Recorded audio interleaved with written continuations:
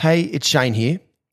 Throughout the majority of my career, I spent thousands of hours on my technique to try to be as close to perfect as I could be.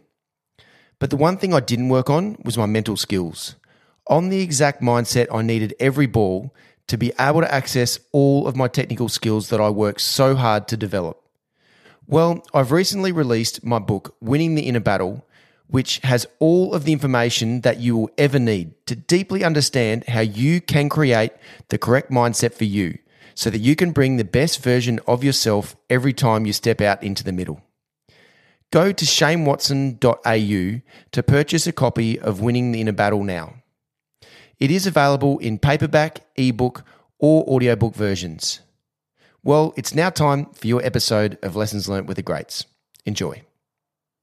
I've come here 34 not out, Ray Bright, tough old school, World Series day. He said, everyone get in. I want to raise a cap beer to Dino. His first knock today for Victoria, 34 not out. I has to say that you are the worst Victorian player I've ever seen play for Victoria. And I looked at him, you're kidding, aren't you? I said, no, you are shocking.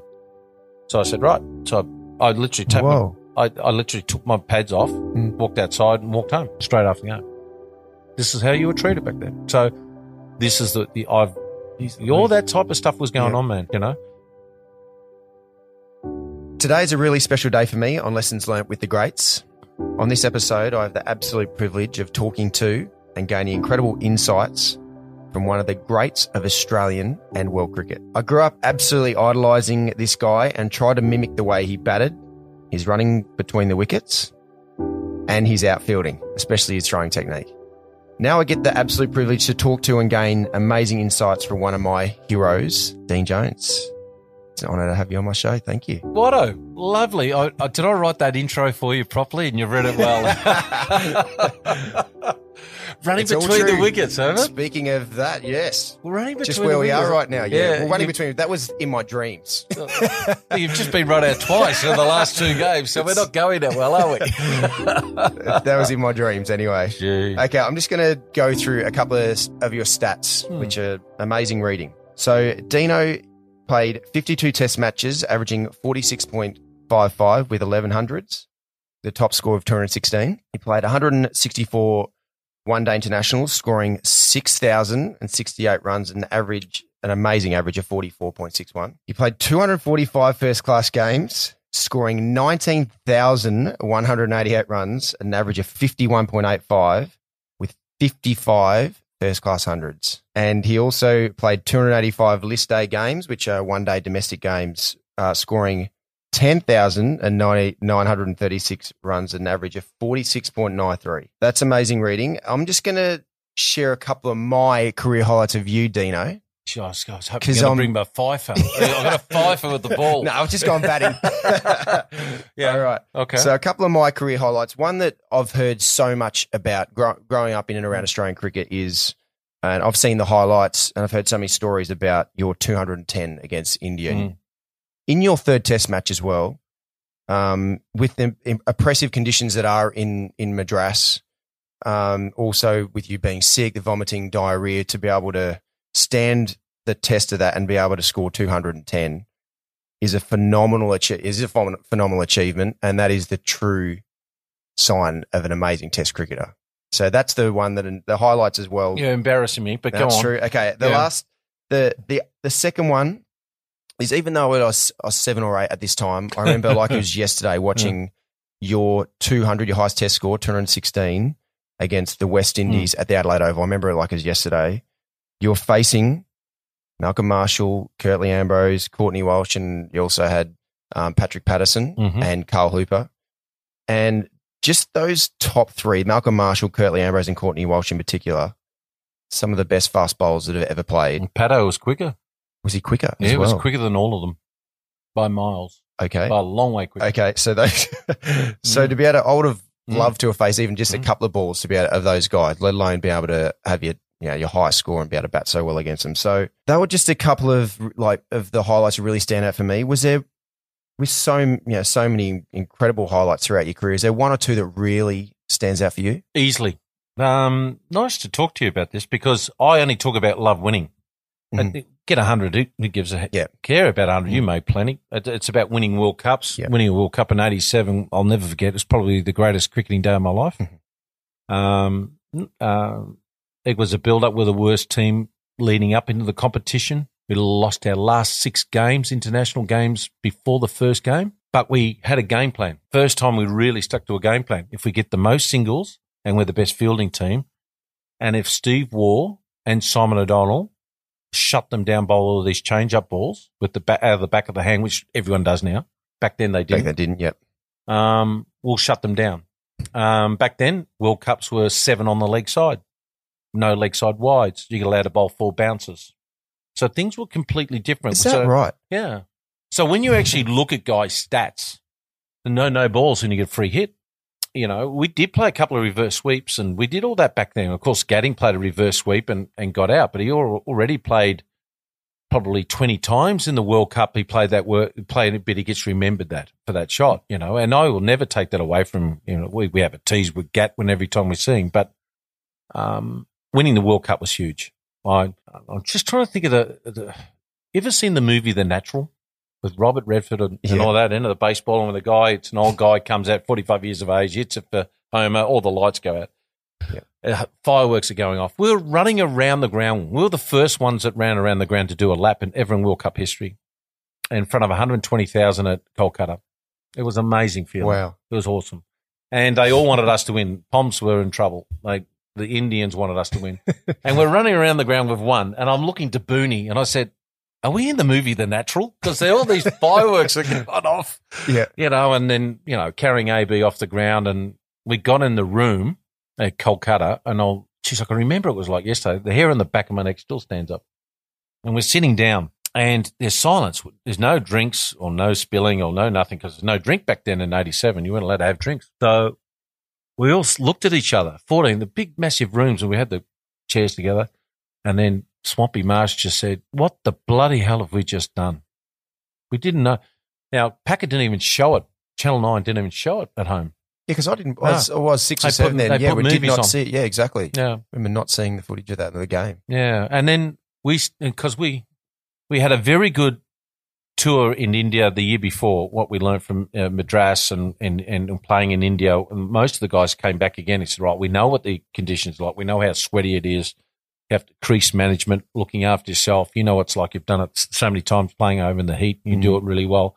Crease management is at the heat, the oppressive heat. Batting was with the sweat just dripping out of your socks. You feel like your shoes are going to come off at times. You know exactly what I'm talking about. So you got to learn to do all that. And for us to win against, everyone thought it was going to be an India, Pakistan final.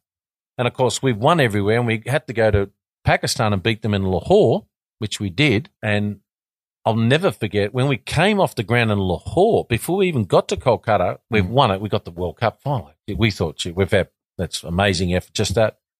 And we're a bit worried about the crowd in Karachi. Yeah. In Lahore. So our manager, Alan Crompton, said, can you pack your bags quickly? And we had them packed within 2 seconds. And we still had a kit on. And he said, we've got a private plane, chartered plane. We're going straight from Lahore to Kolkata. We literally go on there. I've got a photo at home with Steve Waugh, myself, Booney, and AB. We've still got our spikes on. And we're in the plane. We got it because we were worried about there were problems. Of course, it's so fanatical. But yeah, they are. But looking back in hindsight, they were more upset that their team won, not having to go at us, So, and then we win the World Cup. That was huge. And the next big one for me was winning the Ashes in '89 and being to ring Dad on the balcony of Old Trafford to ring my old man up because he wasn't there. Now, you guys have been lucky enough at your age to have your wives and your dads and parents to be there. Well, we weren't. We couldn't afford it. If my wife came over, which she did very late in '89 tour, I had to pay for Booney or Heels or whoever to get out of the room. I had to pay for his room. Yeah, okay. Times are changing. Big time. Crazy, yeah. Yeah, so ringing up Dad, and the great thing we won, and AB invited all the friends and parents and friends to come into the dressing room, which, as you know, is taboo normally. And he opened the gates. And by geez, did he open the gates. And I've never seen so much beer getting flown around in my life. God, Merv was just cut loose big time. And Booney. So it was great. And then speak my old man on the thing because, how old was I then? 28. and I'm probably getting close to my peak and my best in my career. And it takes 20 years sometimes to get a player or an elite player to be, overnight success, but it took 20 years in the making. Yep. So to thank him to get me where I, because he was my mentor and he was captain coach at Carlton when I was a kid, and that's where I got into cricket. So it was great to hear him and his voice, and he wasn't a huggy kissy dad, but it was an emotional time for him to watch us on TV and to see what we did, and it was an amazing time. And my first tour to England, and it wasn't just a tour. Everyone in the 17 players did something. No one missed out. Moods. Let's talk about Tom Moody, for example. Didn't play in any of the test matches, but he got 100 in all the games he missed out on. He didn't play in. Yep. The test matches and the county games, he made 100, and he won the Haggis World Record throwing competition. It's in the Guinness Book of Records. Right? Like stuff like that. Yeah. Stuff like that. So, all the guys, Tim Zura makes a huge bet, wins the golf. Mark Calcavecchio won the British Open, beat Norman and so forth. Anyway, he made over $1,000, £1,000, puts it on the bar for all the boys to have a drink with. And then we went straight after that to Holland, and he took 5 wickets in a game that we shouldn't have won, and he bowled his leg. He's a very good leg break bowler, believe it or not, on mats to beat Holland.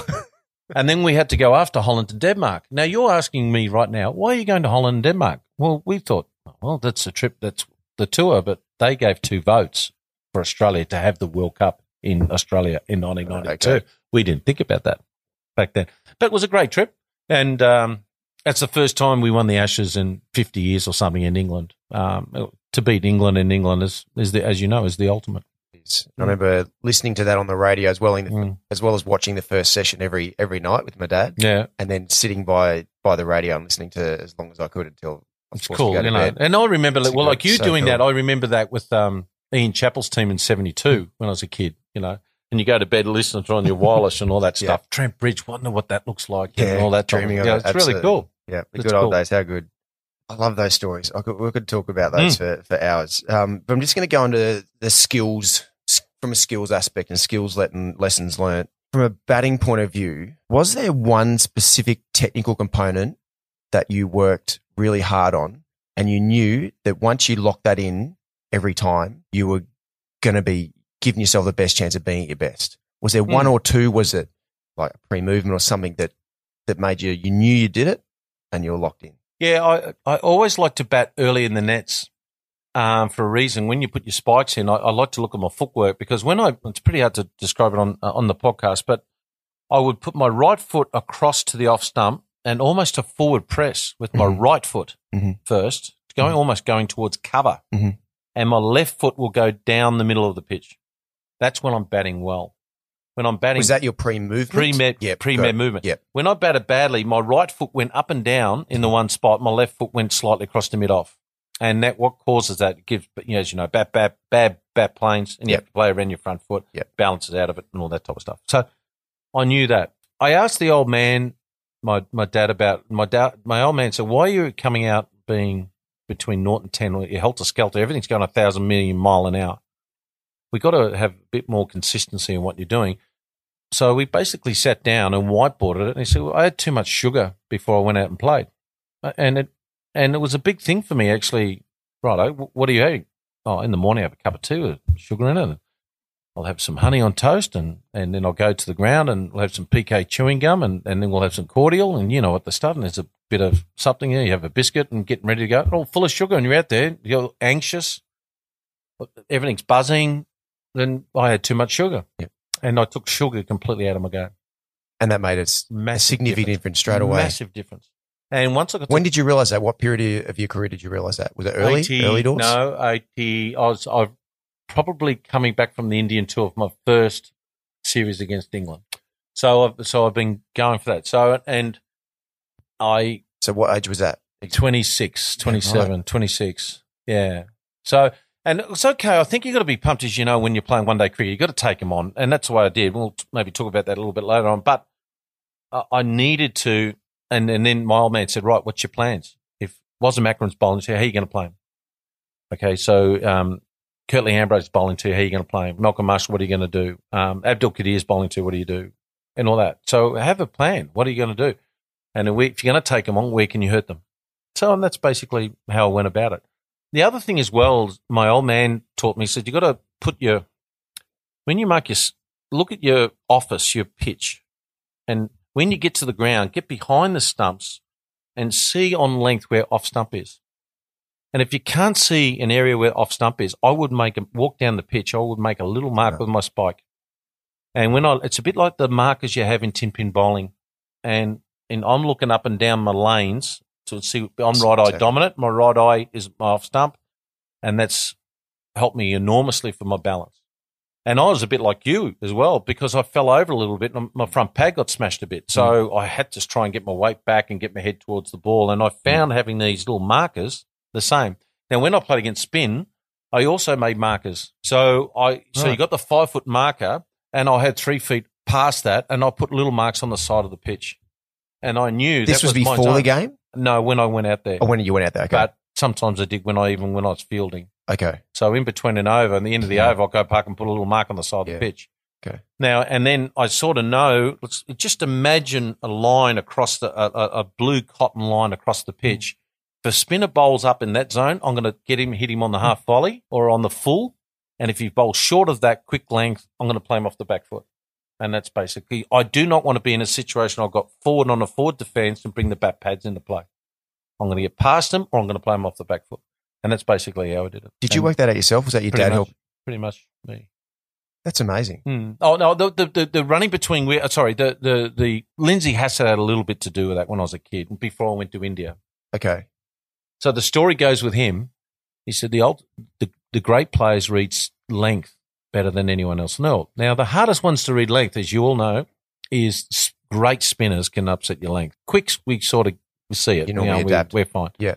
But the spinners, it got a bit of rough patch, but if you can see it bounce 3 inches before the rough patch and you get on the back foot, you play, it was great. I remember a great knock by Damien Martin at Gaul. He made 100 there on a thing that was spinning 4 feet. And his judgment of length was just amazing. So he said, have your little markers a little bit. Now, if he tosses up, get to it on the half volley or full. Mm-hmm. If not, play it off the back foot. Now get me a scotch. So I said, it's not that easy. He said, it is. And he's right. There's too much rubbish about coaching, about spin and all that type of stuff. Get to it on the half volley or play it off the back foot. The first mistake, mate, is watching for length. All the great players today, let's talk about the great players. Sachin we've seen, with Brian Lara's, we've seen, of course, Ricky, and today you've got Barbara Azam, you've got Joe Root, you've got Coley, of course, and whatnot, and Smithy. They're all great players of length. That's pick up their length so early and so quickly. Yeah. Yep.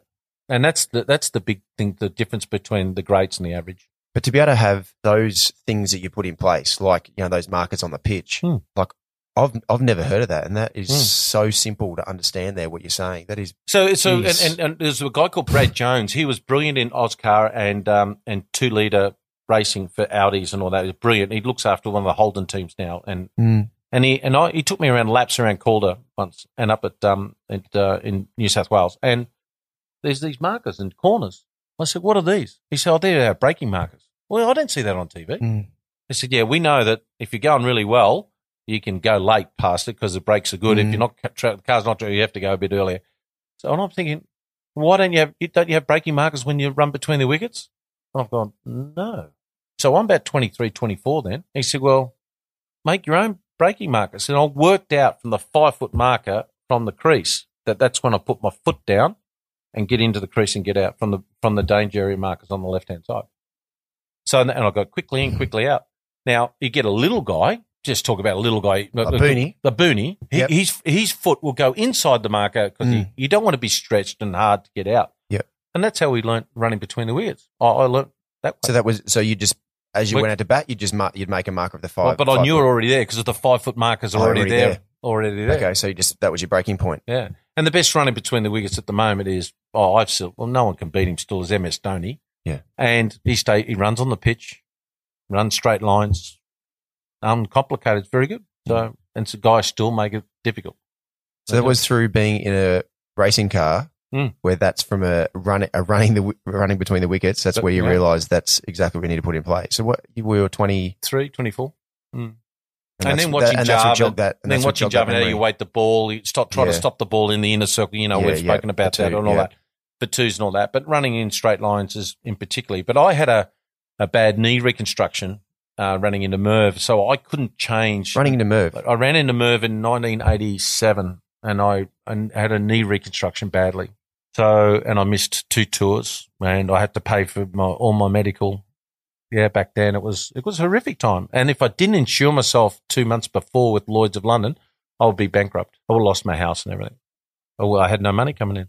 And my contract back then, I was ranked in the Australian team. I just got 500 runs in the Test series against England, but my contract wouldn't have been any more than $7,000 or something. How do you live? And it was 18% tax back there. Sorry, percent for a home loan. Yeah, interest rates. There's no way known all it lasted. So this is the thing that, and this is the beauty of this podcast, for example, and is educating people, and especially the current cricketers as well, around how things were and how fortunate from an injury payment point of view, from the support, from the contracting system as well, is never take it for granted. Yep. Because a lot of the time there can be lost in translation over the years and over the generations that it was not always like this. No.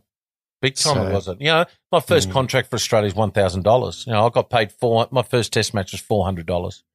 In 87, we won the World Cup. We only got $900 each. So, and as a past cricketer, I love the fact that the kids today earning big bucks. I really do. But back then, where'd the money go? I honestly say, where'd the money go? Absolutely, exactly. Where'd the money go? Yep. And they're crying poor sometimes. Cricketers Australia crying poor. I'm going, well, hang on. You've had the 80s and 90s and you make big bucks. We're a pretty good team. Compounding interest for them over a period of about 50 or 60 years. Where'd the money go?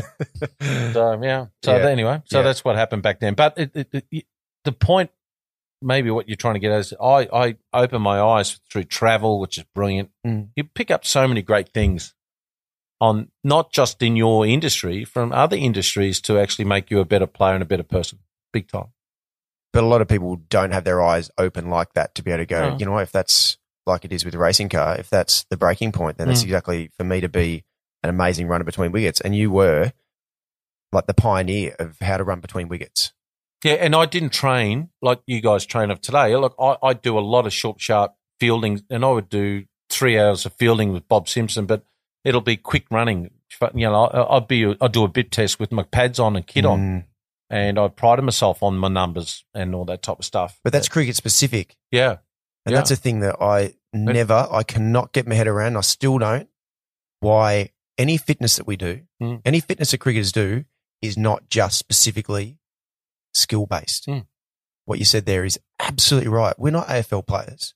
Like now, we started in Australia, in Australian cricket, there's a 2K time trial as a fitness test. That's come from AFL. We're not AFL athletes. And now, because Australian cricket have done it, now a lot of the other countries around the world have got that as a fitness test. I'm like, that is ridiculous. Why isn't it super cricket specific, whether it's a fitness? Like I always heard about like Bob Simpson's high catches. What an amazing way to develop and grow your fitness and your skills at the same time under pressure. Well, I had the gym. You guys like the gym, and that's fine. I had not like it. It's just what it was. That's what was part of your lifestyle when you go. Part of being educated as well. If you want to bowl, for me, if you want to be a fast bowler and bowl as fast as you can, well, you need to get big and strong. Well, how come like Arnold Schwarzenegger? Like I didn't realize, I didn't put it into context, but why isn't Arnold Schwarzenegger, why isn't he able to bowl 180 Ks an hour? That's right. Well, because it's a coordination, it's a power, what's inside of you anyway, what your natural genetics are, as well as refining your technique. So I wish I had that insight when I was younger, not thinking, my way of being able to be the best fast bowler I can be is just getting in the gym as a starting point. Well, anyway, I hated the gym. Like I still hate the gym. But if you told me and gave me a footy, let's go and have a kick of the footy, I'm out there with you every day of the week. I must have been the dog in my past life because I just love a ball. Like I don't like the soccer ball when we do warm-ups. Neither do I. That's another topic. I banned that from all my teams. But in cricket, I said, right, there you go. I'll go and do some catches. I actually love, and I'm still pretty good. I can get the ball into a bucket from 60 metres now. I'm 58. So with good technique. And watching the guys take catches, I actually love fielding just as much as I love batting. And I think that's been the big difference that's changed in the subcontinent where they've never liked that before, but they are now. I think they're actually enjoying it and understanding how important it is to their game, because if you can't field, you're done. Yeah, so from the fitness aspect, it was very, very cricket specific for you across the board, whether it's running between wickets, whether it's that fitness, whether it was the fielding fitness. Yep. Wow, that's common sense. I hated Booney. David Boone and Mark Taylor, for example, where they batted deep and I ran their twos and they didn't run mine. And I may be poo-pooing them a bit, but you need to be fit in this level. Like, it's not hard to get off your backside, stop having the Cokes, stop having a couple of beers to get yourself fit to win a World Cup. You know, so they got the batting skills and all that, but that, you know, it really upset me in my team because I'm trying to go hard now. Now I'm in the power game, last 10 overs, I'm buzz. And now it's gone to an amazing level, particularly with Warner. His fitness skills is ridiculous, and still has the power to hit big. And as you know, after a while, in 2020 matches, you're batting 15 overs and you're still swinging. You are fatigued with trying to swing hard. And he's still got it, and he's still pushing guys for two. And that's the level we've got to get to. And you know what? I hate mediocrity. That's not mediocrity what he's doing. I tell you. And it's just great to watch. And if he has to embarrass a few, well, so be it. Because that's the level we expect as fans to watch, to taking the skills to another level, which was what we're doing. That's where we just need to get it to a point where the fitness, the priority is your skills, your skill development. Of course. That is your priority. Because if you haven't got great skills, guess what?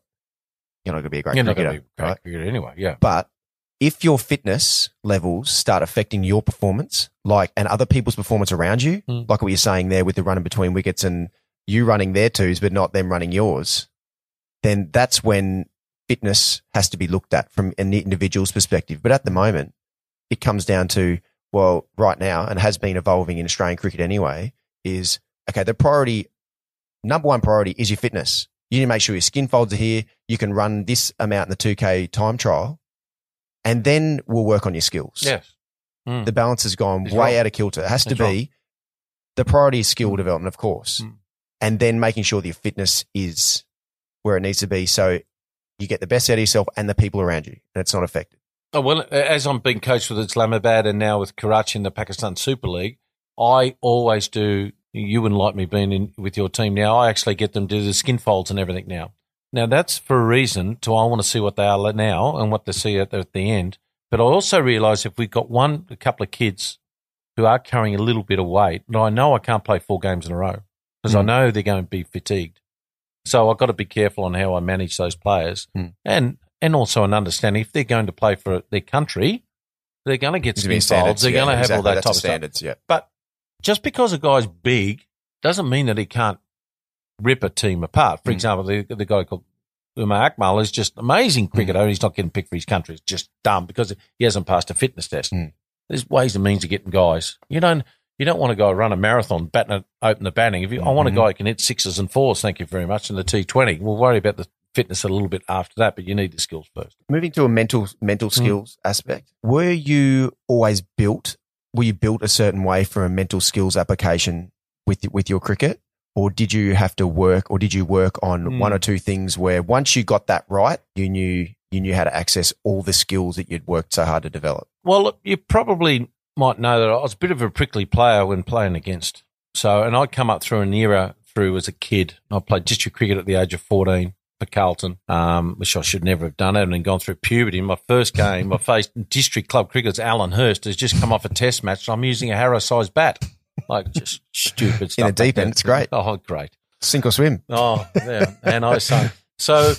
But the fact is that Keith Stackpole was my ex-vice captain of Australia. He was my batting coach, technical skills coach, if you want it, and my captain. And my dad was my mentor, if you want to call it that. But Carlton was tough. District cricket was tough. They'd rip you a new one. Keith Stackpole was having guys like, you won't know these guys, Ian Callan played for Victoria in Australia. I had guys like Rod Lawrence, John Douglas, and it was dark platypus balls. I'm not wearing a helmet. We're talking mid-70s now. And then they're asking to Jesus Christ me in the back of the net on substandard pitches. and everything was funny if a young kid gets hurt. Now, it's not the right way of being brought up. Now, you come into an Australian team like Rob Marsh and these guys have really made it difficult for you. It was an awful time. And then you knock back a $200,000 contract to go to the Rebel Tour because I wanted to play cricket for my country, and then get knocked back for guys who actually said yes to go away and all those types of things. But I had an era where I was brought up when I first came for Victoria. I was playing against, the captain was Ray Bright, and playing against WA. I got 34 not out. I'll never forget it. Coming off the ground, I sat down, I looked up the old rooms, and I looked up, and there was my name in blue letters, as you know, for Victoria. I got 34 not out, and I got all the big Western Australian players. And I came for Victoria, and I just got 34 not out.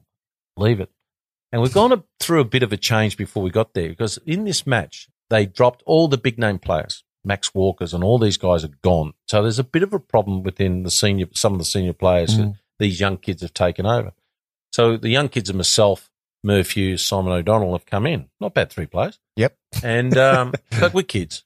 And I've come here 34 not out. Ray Bright, tough old school World Series day. He said, everyone get in. I want to raise a cap beer to Dino. His first knock today for Victoria, 34 not out. I has to say that you are the worst Victorian player I've ever seen play for Victoria. And I looked at you. You're kidding, aren't you? I said, no, you are shocking. So I said, right. So I literally I literally took my pads off, walked outside and walked home straight after the game. This is how you were treated back then. So this is all that type of stuff was going on, man. You know, my first game for Australia in Adelaide, when you walk in, in your first game, where do I sit? Because who's over there? Who's there? I put my bag. Yeah, no, put your bag there. Of course, Rob Marsh is supposed to go there. And my next minute, I hear my coffin being thrown into the toilets. And my first game for Australia, I was in the toilets in a one-day game. That's what was that back then, you know. So that's going to toughen you up from like a life around cricket. But when it comes to like your batting, to execute your batting skills. Yeah.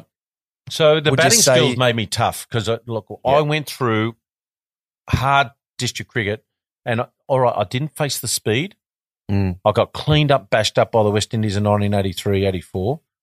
I needed to work on my defensive game. So I went back in the nets and I got a bowling machine for the first time. Really, first time. And I had thousands and thousands of balls at 150 clicks. And then I got used to it. And as you know, the first time you face it, you think, I've got no chance at all to face 150 high 40s. Yeah, be able to do something with it instead of just defending it. If I would love to get a person to stand at the umpire's end and feel Mitchell Johnson run past me at 150 clicks and see how fast that ball, or a Brett Lee, these guys running in, steaming in, or a Mitchell Stark, for example, you people have no idea how difficult it is.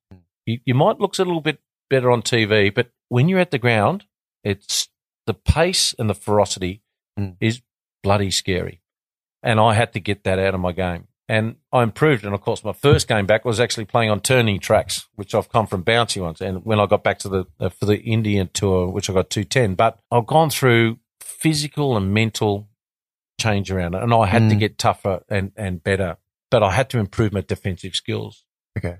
So I interviewed, to follow up from that, 10 years ago, I interviewed Jack Nicklaus on TV for NDTV and asked him, why are you better than most? He said that question probably 1,000 times. He said, because my defensive skills were better than most. And everyone remembers Jack Nicklaus of his swashbuckling play and all that. They said, okay, 70% of his game is inside from 100 yards in. And I know most tournaments will be a guy lost because he couldn't get up and down over a bunker or he's missed a 6-foot putt.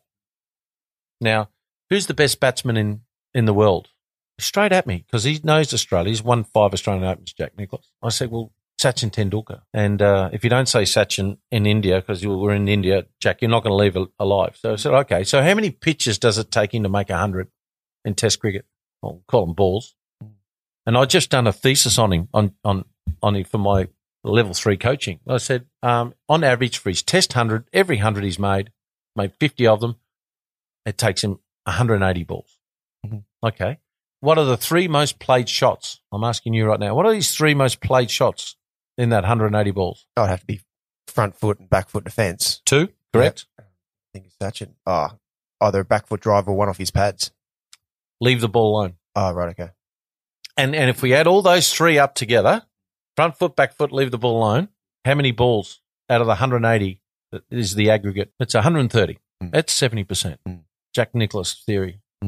So I started to look at, okay, so he might have some really quality stuff here. So if you want to play first-class cricket or play cricket for Australia or play football or whatever, if your defensive skills aren't good enough, forget about your offensive skills. You need offensive skill. You had it with the bat and you had it with the ball. You need to have an X factor about your game to play for Australia. You do. But you need to have a defensive game better than any.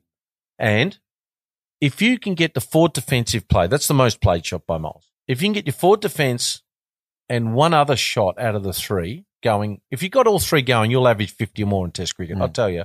If you got one not going good, you might average around 40. If you only got one other going, get a job because you're done.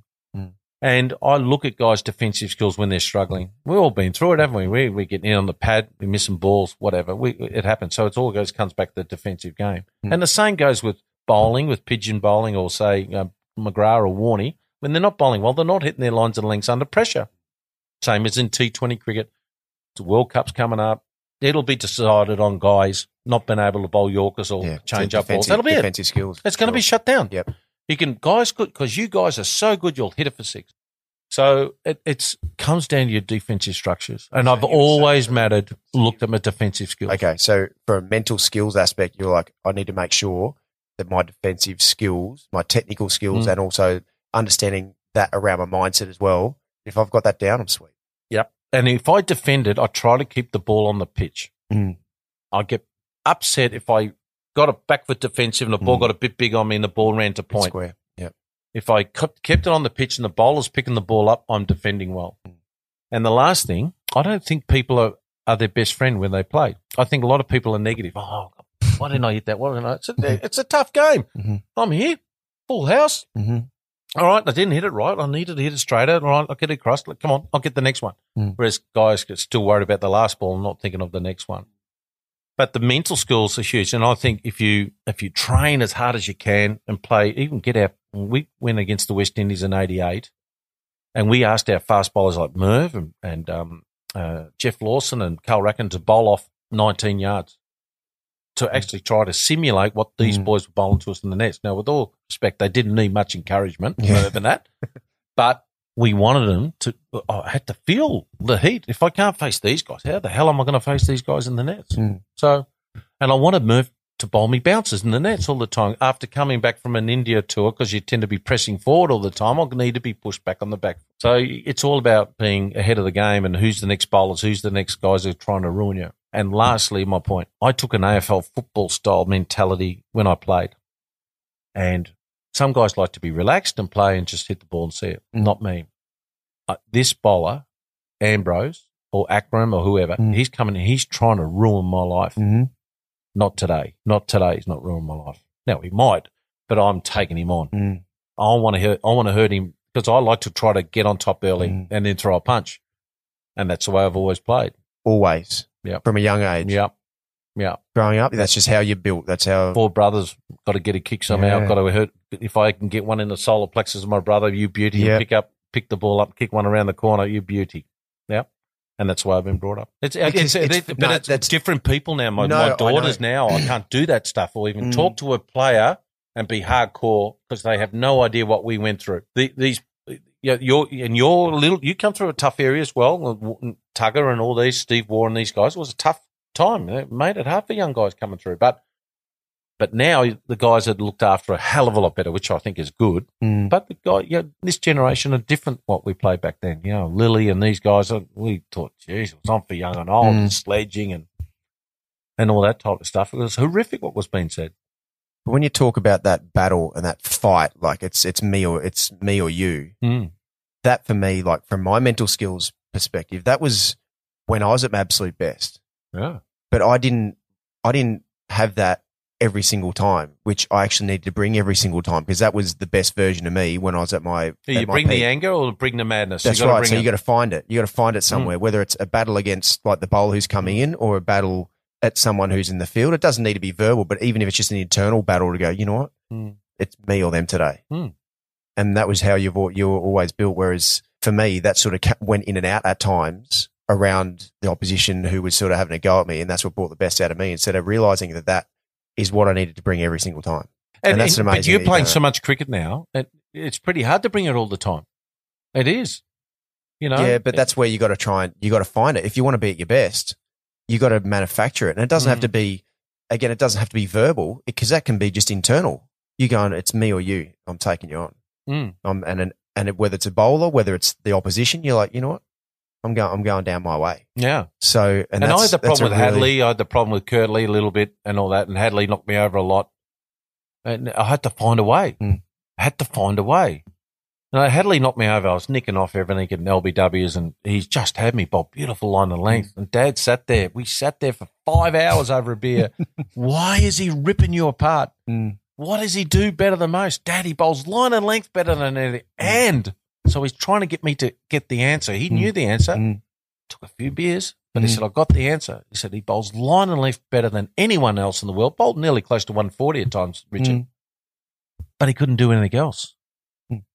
So I batted a metre out of my crease. Yep, to break it up, because that was his natural ball was there. And I had to make some ownership in the decision for me to actually make that decision to, Dad didn't want me to, Dad says, well, you need to do this. He said, well, I'm going to stand here and wait for you to actually make that decision. But what do you got to do? He bowls line. So what are you going to do? So I said, I don't know. I said, work it out.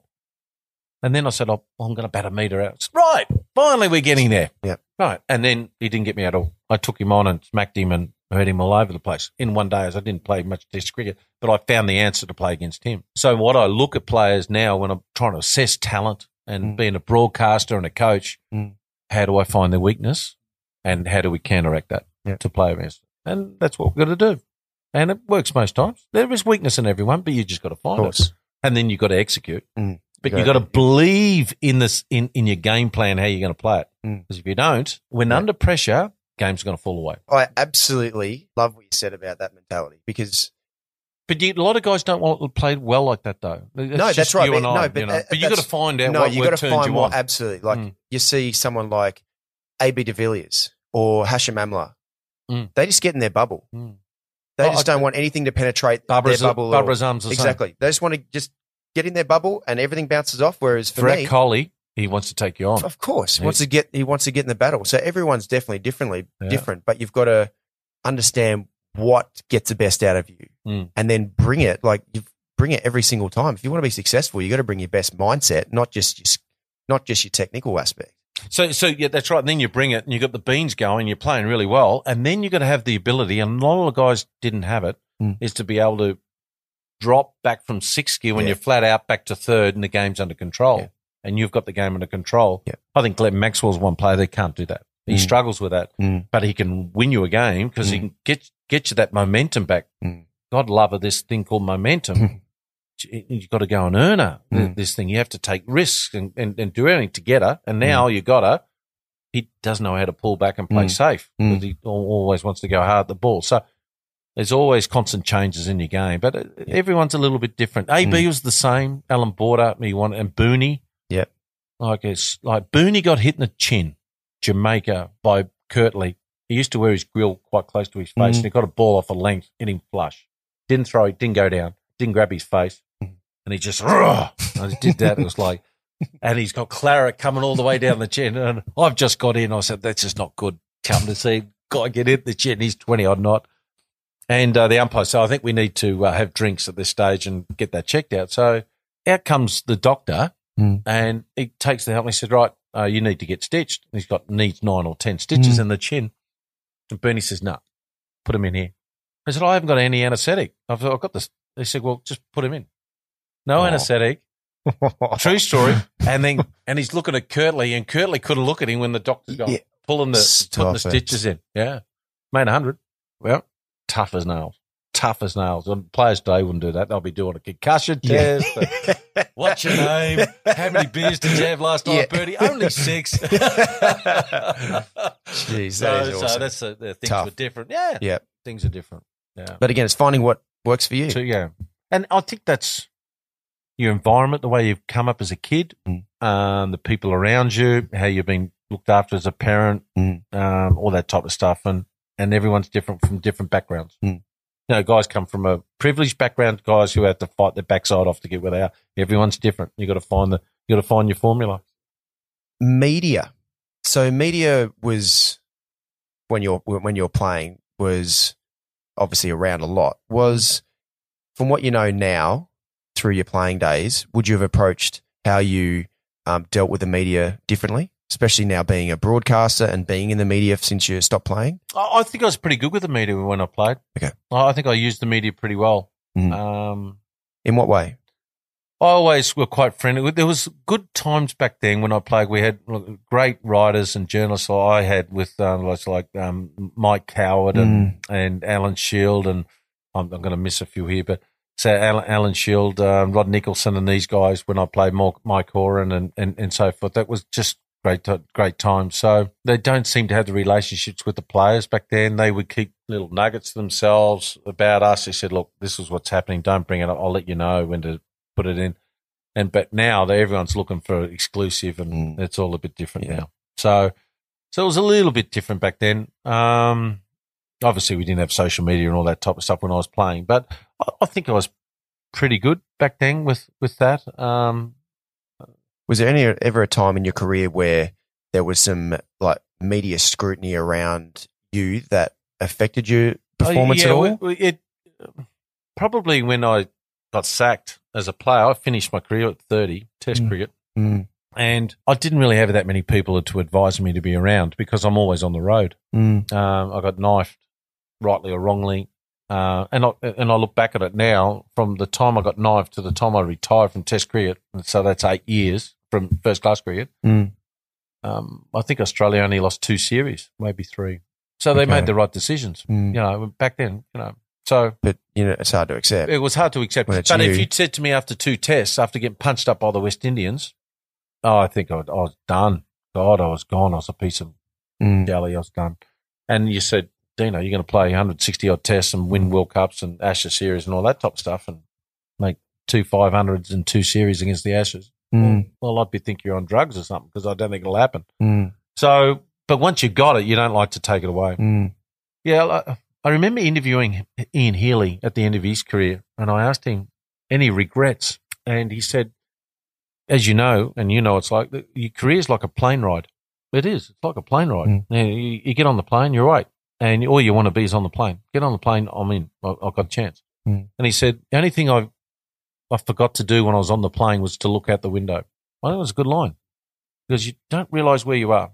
And as you know, particularly you, Watto, coming to the end of your career now, got a few more years in you probably, but the fact is, you wish you wanted to start it again and do a little bit, maybe things a little bit different, but you know, it's a different game now, different way of playing and all that, but use the media. Channel 9 did pretty well. They used me as the pin-up boy there for a while. So at that time when you got dropped when you were 30 from Test cricket? So I was in the West Indies and, South Africa, and, you know, and they picked me to go over there, and then they knifed me from the one-day team. You know, we got 3-all. We're playing the last game. Everything's on the line, and Mark Taylor and David Boone, who were selectors, picked themselves before me. I said, "You're trying to tell me you're a better player than me? One-day cricket, really?" Oh, that's it. I'm done. So I retired straight away. That was it. And he said, "No, you got to go to Sharjah to play all these one-day series." So I'm going home. So I went home. That was it. No, thank you. No, nothing. That was it. So it was. I just wish I had a few more people around me, my dad and all. We couldn't afford to take them anywhere, though, you know. Like these day and age, you have good people around you and make better decisions and, you know, and all that type of stuff. And when I did have a game at the MCG, it was put on for me. Cricket Victoria wouldn't help, or Australia or anything like that, help me at all. I had to pay full commercial rates to hire the ground and all that type of stuff back then. Yeah. So it was a nice way after we'd given them so much, not getting paid. Yeah. And given so much to the guys and not really helping you in the end. You know, I've been hurt twice. After my knee and I got out for a year almost and had to fight my way back, pay for everything. Thank God I had insurance. And then second one was after I got knifed and I was playing pretty well. It's one that I was ranked number 2 in the world in one-day cricket and I got dropped. I got, really? And then you go back to domestic cricket and dominate as well. For I averaged 70 in my last 7 years. So Anyway, but the fact was that what I was getting fun out of at the end of my career was my wife Jane says, right, you're not captain of Victoria anymore. This is your last year. She said, what were some of the times when you had fun? Don't just play this year for the sake of it. Like, because I was trying to work out my contracts with media and Fox and ABC back then and The Age and everything, Sydney Morning Herald and whatnot. So what are some of the shots that you would love to play when you were a kid and you don't play now? So I don't hook and cut now. I don't hook and pull now. I said, well, I did play a couple of times the reverse sweep. I like to hit the fast bowls over there a couple of times. Well, don't do it. Go and do it like that. And that's what I did last year. I had the best time of your life. Just teed off. Imagine when you'd done in T20 cricket. Oh, just teed off. I remember Mark Harrity took the second new ball on the first day at Adelaide, and I got out the second last ball, caught deep mid off. On the second, caught, and I got roasted by my coach, John Scholes. Oh, yeah. And I got 150. What's he upset about? He said, well, you should be here for tomorrow. I said, come on, it's a flat track. Let's declare him. I've had a great time. Like, so they're still looking for me to play like a test player. But anyway. In regards to just wealth generation, moving away from cricket now, because all that information is just insights of gold dust. But moving on to just wealth generation, that sort of thing, because it's not something that as cricketers in general that, we're not really that well educated on growing up. I certainly wasn't. Are there lessons that you've learned from an investment side of things that if you had your time again, you would have done things differently in some way, whether that's with property, whether that's with investment like shares or managed funds or something like that? The best thing at the end of my career, this game in Adelaide still comes to my mind because Warnie was playing, he was captain. And just after tea, I asked the 12th man to bring out a piece of paper and a pen because I was starting to say, well, if I didn't get this contract with Fox and I didn't get this with ABC, what am I going to do? So I was starting to think, well, and anyway, brings out a piece of paper and I'm writing down job opportunities. Warnie's going, what the hell are you doing? He said, I'm just writing down. So I think he's got a couple of weaknesses and I'll give it to you later on. And I was just writing down, what do I want to do? That mid off. I've got a pencil in my mouth. Playing a shield match.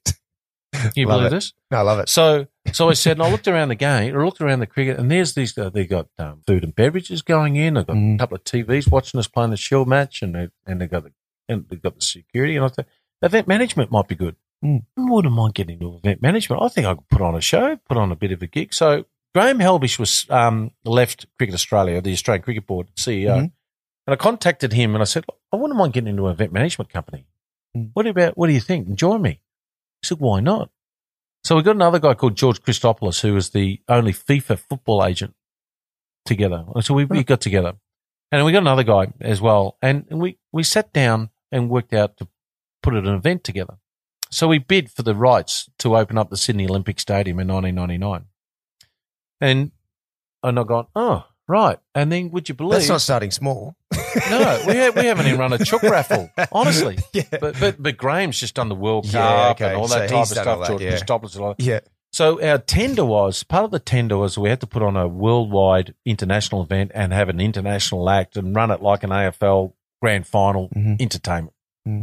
They wanted to put the Sydney Olympic Stadium it was June 11, 1999, on notice and put the ground under pressure before the Olympics started. Comes down to public transport, comes down to how the F&B was run, how the foot traffic was coming in, the ticketing and all that. They wanted, if there was any mistakes that was going to happen, it was going to happen with ours, so they get it ready for the Olympics. Smart. Yep.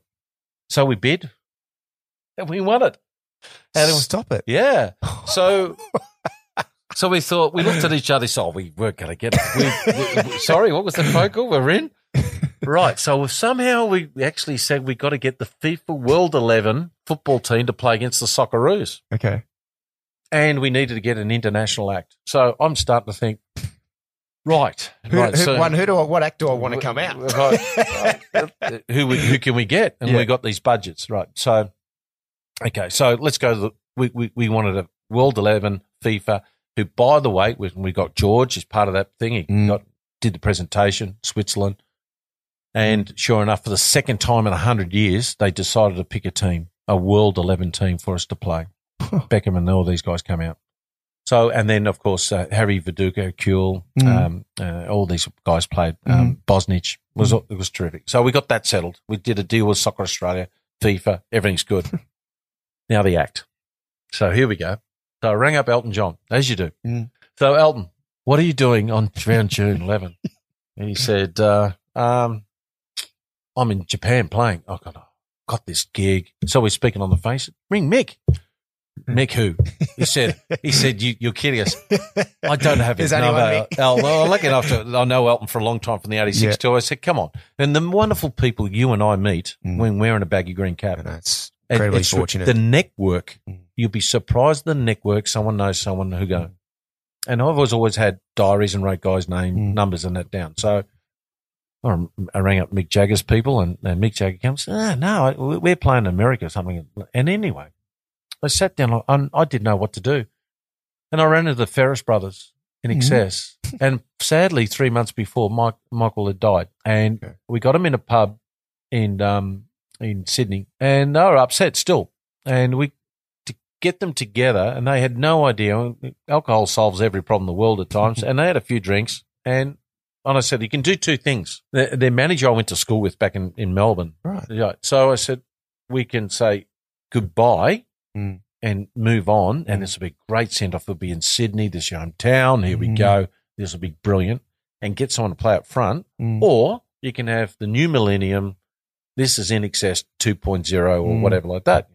So we all know AC/DC had a new singer and all that. So we're on the phone. We're ringing up people.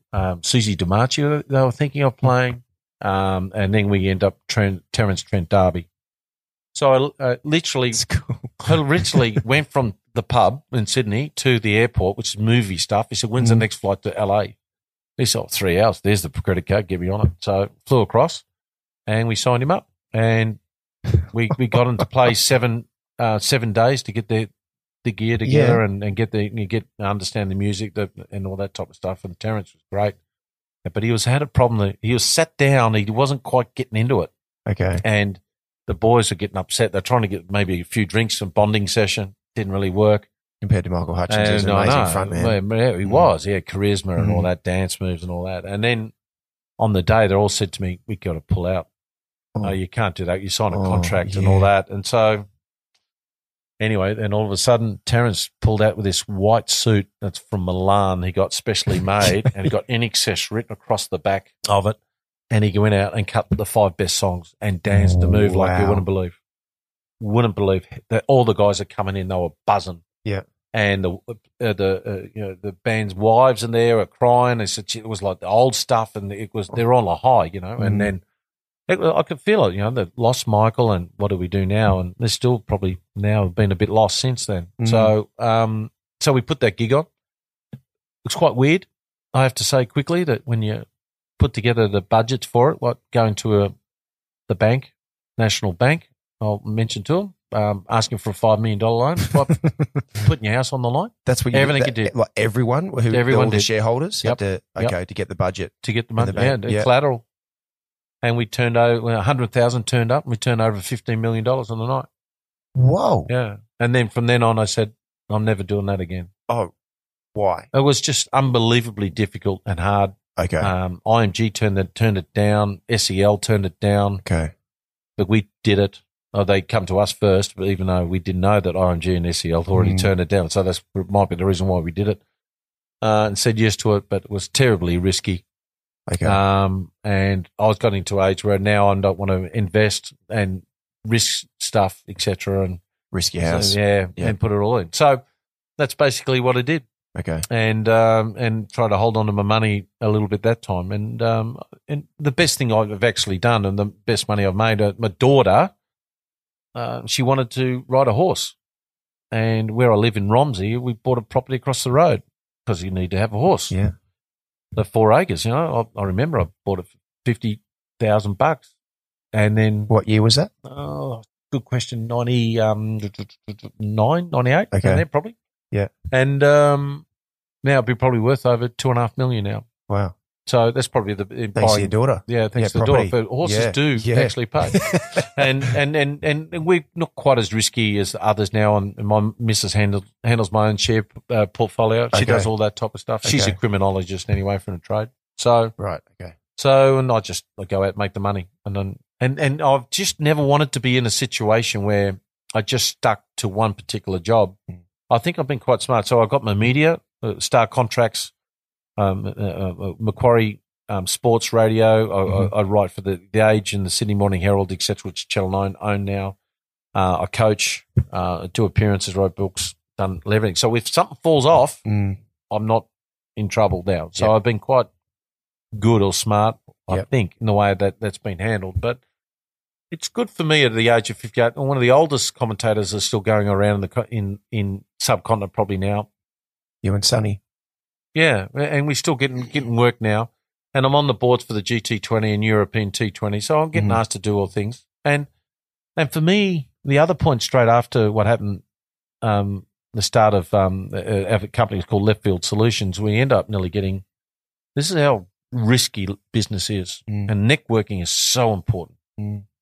So we're flying. We're pretty high after having a wonderful tournament. And who comes to us? Manchester United, 2000. They said, we want to come out and play 3 games. They just won the Triple Crown. Very expensive. Alex Ferguson, Beckham, all the boys. So sure enough, they wanted $3 million an appearance. Plus you have to pay for everything else, airfares and all everything. Right? And we did the pricing. It looked okay. I still had something in my gut that something was wrong. So we met the heavies of Man United and sat them down, and they were at the Crown Casino in Melbourne having a research and development. They liked us, what we did with FIFA, all that type of stuff. So, okay, I got a problem with it. Something's in my core. Anyway, I said to them, we're about to sign and agree to it. They're going to play twice at the MCG, one in Sydney. I said, I'll tell you what we'll do. Can we do this tomorrow? Because I've got an appointment, but we'll see. Yeah, it's fine. I had to go and see Elton John because he's staying at the Crown Casino. So I went up and saw him. I told, what are you doing? Because he was the boss of Watford. See the people meet along the way. He said, well, man, they're going to cost you a fortune. How much? Oh, $3 million each, US. So here we go. Righto. Said, when are they playing? Oh, they're playing on this date. What date? I said, July 10 or something like that. I can't remember exactly. And he said, sorry, what's that date? I told him again. I said, I've got a confidentiality agreement here. I'm going into the next room. You need to look on my desk. So I walked across the desk, and there was the invitation for him to play at Beckham's wedding, which happened to be the same day. Oh. And I've gone, so half the team has got to be with Beckham at least. So they want us to put in over $10 million for this event. And they don't care. And they'll always, and then you're worried about advertising these guys' names and they don't turn up. And so I went back to him and said, is that date right? He said, you got nothing on? No. And I knew they were lying. So I said, I went up to, sold it to Rene Rifkin, who was also trying to bid for it. I gave it to him for $200,000. And he ended up taking the heat. And because they never turned up, half the team never turned up. And you know what?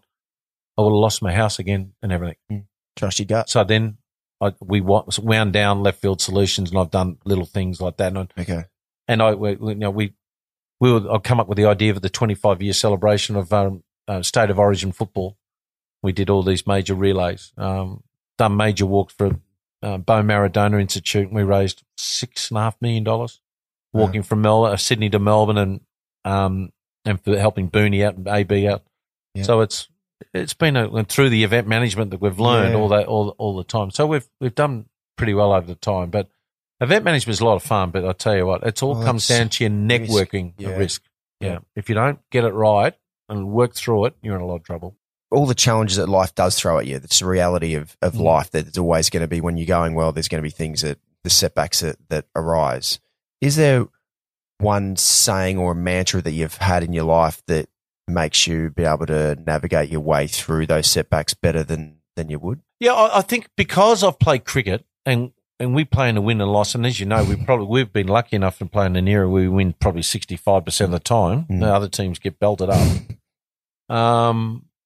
that you know that we play a game where if you make a mistake, everybody's got an opinion on you. After a while it wears on you, but you get a height of an armadillo after a while, but you don't get a glass jaw after a while. If something goes wrong, don't panic. We'll find a way, and that's what we've done.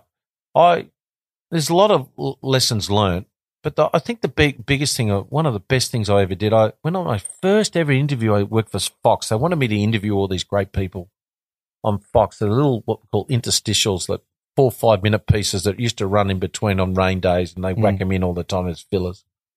I interviewed George Foreman about how difficult it is to be a heavyweight champion of the world. His fist was the size of my 2 fists together. Called all his daughters and sons George. Why? I don't know. But when he wanted his slippers, he yelled out George. So, and the biggest one I learnt was from Sir Michael Parkinson.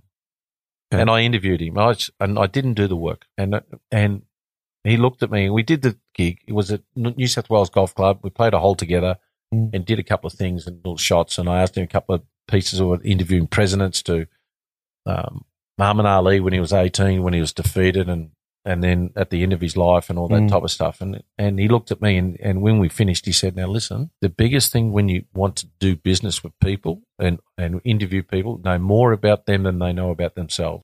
That's a very good point.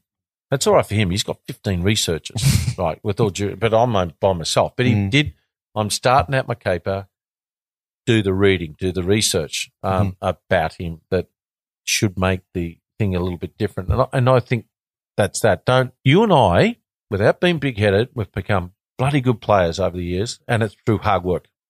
And I'm not expecting my name just to open the door. But if you don't have anything behind it, I'll open the door. But if you don't have any knowledge about who you're about to speak to do a business deal, well, you're gone. Yep.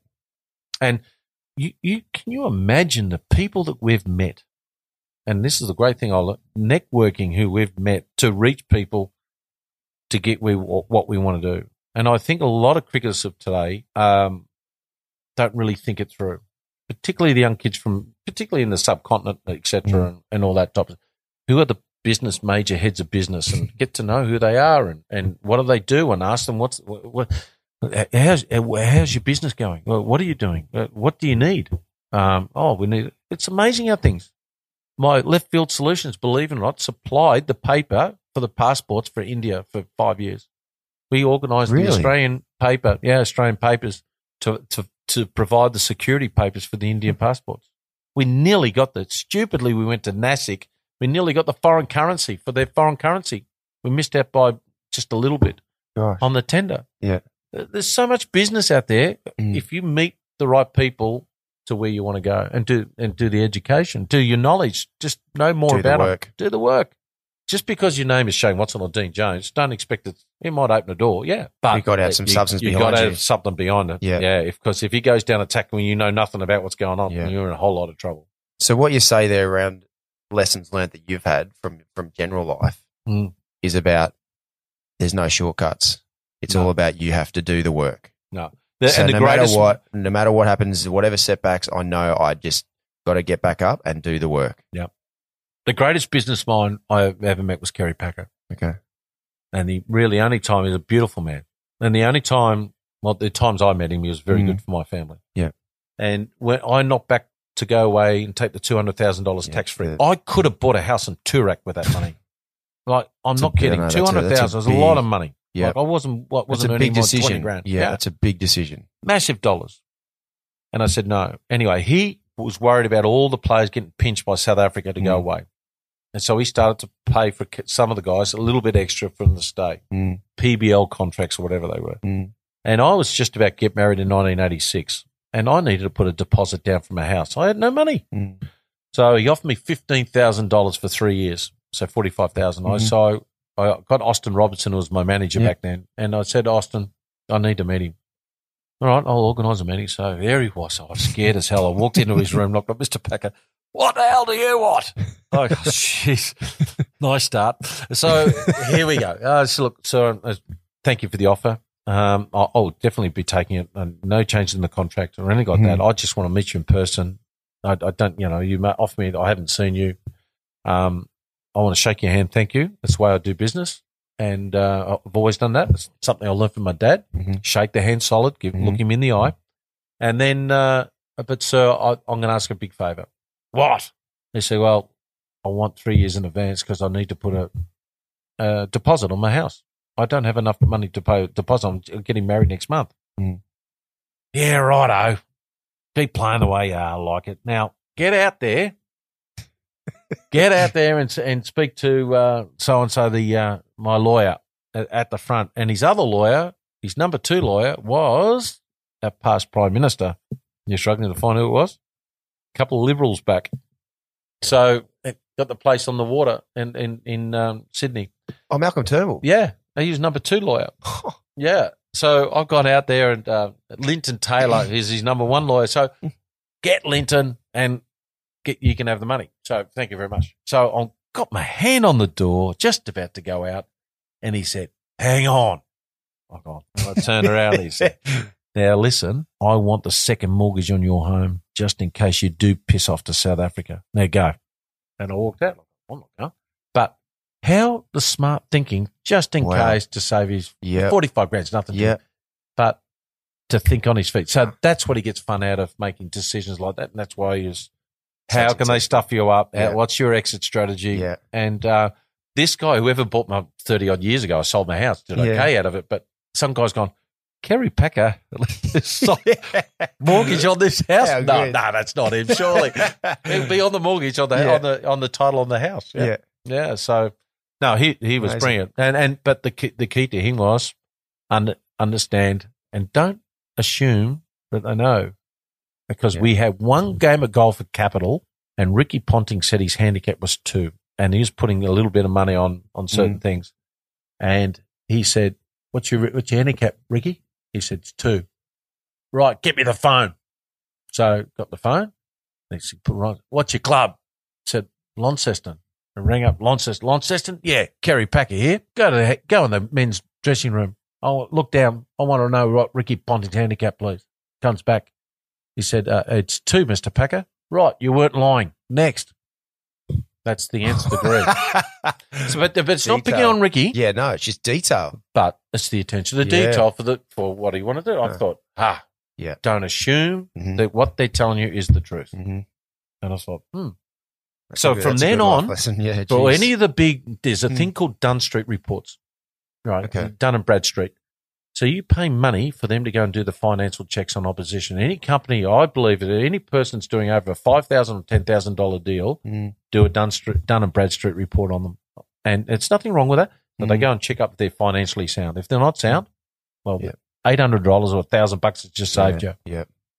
So, and that's always been my policy, to make sure that don't assume that you think that they're okay, but because sometimes they're not, and just insurance pays. Yeah, it's amazing insights. In regards to, if you had a chance for everything that you've been through, the experience you've had in your life up until now, if you could go back to your 16-year-old self and give that person one piece of advice about how to navigate your way through life, what would that be?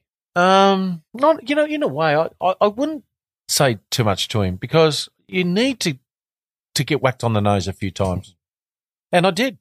I got whacked on the nose, got a bit brash or whatever like that, and you get pushed back in your box. You like a diamond, it needs pressure, and you just can't go through life and want an easy way. Yep. I as much as I don't want great teams, you've played in great teams, you've had bad times. And those bad times, you've got to turn them into good times, and then you've got to start to believe. I think the greatest fun is when you actually know that I've got game here. I know I can hurt him. Mm-hmm. We're going to put a show on him. Now, that's the best fun. As a player and as a coach, you've got a team that go, oh, hello. We can do a bit of magic here and sit back and have a fun. That's when it's really good fun. But I think make the most of when that comes together and appreciate it and enjoy it. Yeah, it doesn't always come together as well, does it? I hate it in sport where we don't get an opportunity to say well done, because in T20 cricket we've got another game on 2 days' time. Totally agree. It's shocking. And it happens in the T20 World Cups and one-day World Cups, etc., like that. And in a way, that's why we like to watch an NRL Grand Final or an AFL Grand Final, because there are people watching who say we'd like to celebrate like that. do bosses actually sit together and say, if we reach our budgets, we're going to celebrate and have a really good time? Exactly what, say, so-and-so did this year, but that football club did. And they don't. They said, they just give you a little bonus, move on. They said, actually get together and have a bit of fun, because you're spending most of your time with each other. Why don't you? You're working your butt off. Yeah, go and put them on a cruise. Put them on a cruise around Sydney Harbour, or go out fishing, or put on a nice night for them, have a good meal somewhere. Enjoy it. Because when it hits the hard time again, he did this for us last year. He did this for us. And I was struggling a little bit. He paid me a month salary in advance, because there's a few things going on in my life, a new baby and all that, whatever, that I would do the work. I think you got to treat them like you do, and football and cricket coaches do, you know? The thing is with cricket, even through my experiences now, because of schedule through the last sort of like, it was after really 2007, really, there was not much time to be able to celebrate when things went really well, because it was on to the next thing. Like within a week normally, there was a next tournament you had to go to. So 2015 World Cup, that was a moment what you said about the World Cup in 87 when you're walking around the ground. That for me at the MCG was like, I wish I could pause that and just stay in that moment forever. Because it's just the most amazing feeling you can ever have. Within a week, I was on the plane less than a week, on the way to go to the IPL for the next big IPL tournament for Rajasthan. And it's like, okay, well, I've won the World Cup. This is the most amazing experience of my life. But you know what? Now I'll give myself a couple of days and I'll refocus. And it's like, you've got to actually have, I know the schedule doesn't allow, I wouldn't, I love the opportunities that we have now by playing so much, and obviously, the commercial value of that. But I look back at the 2007 World Cup that I was so fortunate to be able to be involved in winning. There was 4 months off after that World Cup before the next tournament. And that was the time where I was able to savour for at least a couple of months. And being in Sydney at that time as well, there was a few times where we met up with like Glenn McGrath and Ricky Ponting and Brett Lee and those guys to be able to actually really enjoy the moment. But that was the last time where it was actually, you could really embrace it. And it's sad. It is. It is. Because that's what you do, sad. all the hard work. That's what you make all the sacrifices for throughout your career to be able to reach the pinnacle. And the pinnacle in a team sport is winning a big event, of course. And then because of the schedule and because of how things are, you don't get a chance to really enjoy it. That's what you said there. And what you said there in business, for example, why doesn't that happen more often? It doesn't. And they've got to celebrate the moment. If your team has reached budgets, give them a slap on the back, give them a hug. Here we go. We're going to have some fun. And a bit of bubble out of work today. I'll get to work today. I'll do a little bit earlier. I'll start early. I've got to do this. That's all right. I'll stay back an extra 30 minutes. I'll do this. That's what life's all about, isn't it? It is. And what upsets me with the game of cricket that we are involved with, after winning the World Cup in 1987, I notice you guys have won World Cups. You get up on the board and they give you the medal and then you get the cup. And I'm thinking, we need to get a medal. So I send 2 emails off to Dave Richardson, the ICC CEO, and to James Sullivan. We never got medals. Is there any chance we can be remembered in some way, or each of us get a medal? And sure enough, about 2 years ago, they did a look back, and since 1996, no team got a medal before that. Before that, 92, really? 87, 83, no teams got medals. So what they've done, and what we did, Cricket Australia got some money from ICC, and they made these beautiful medals, and we got presented by the current Australian team at the SCG, and it was magnificent. And you know what? It's the first time in 30 years that we got our team back together. How bad is that?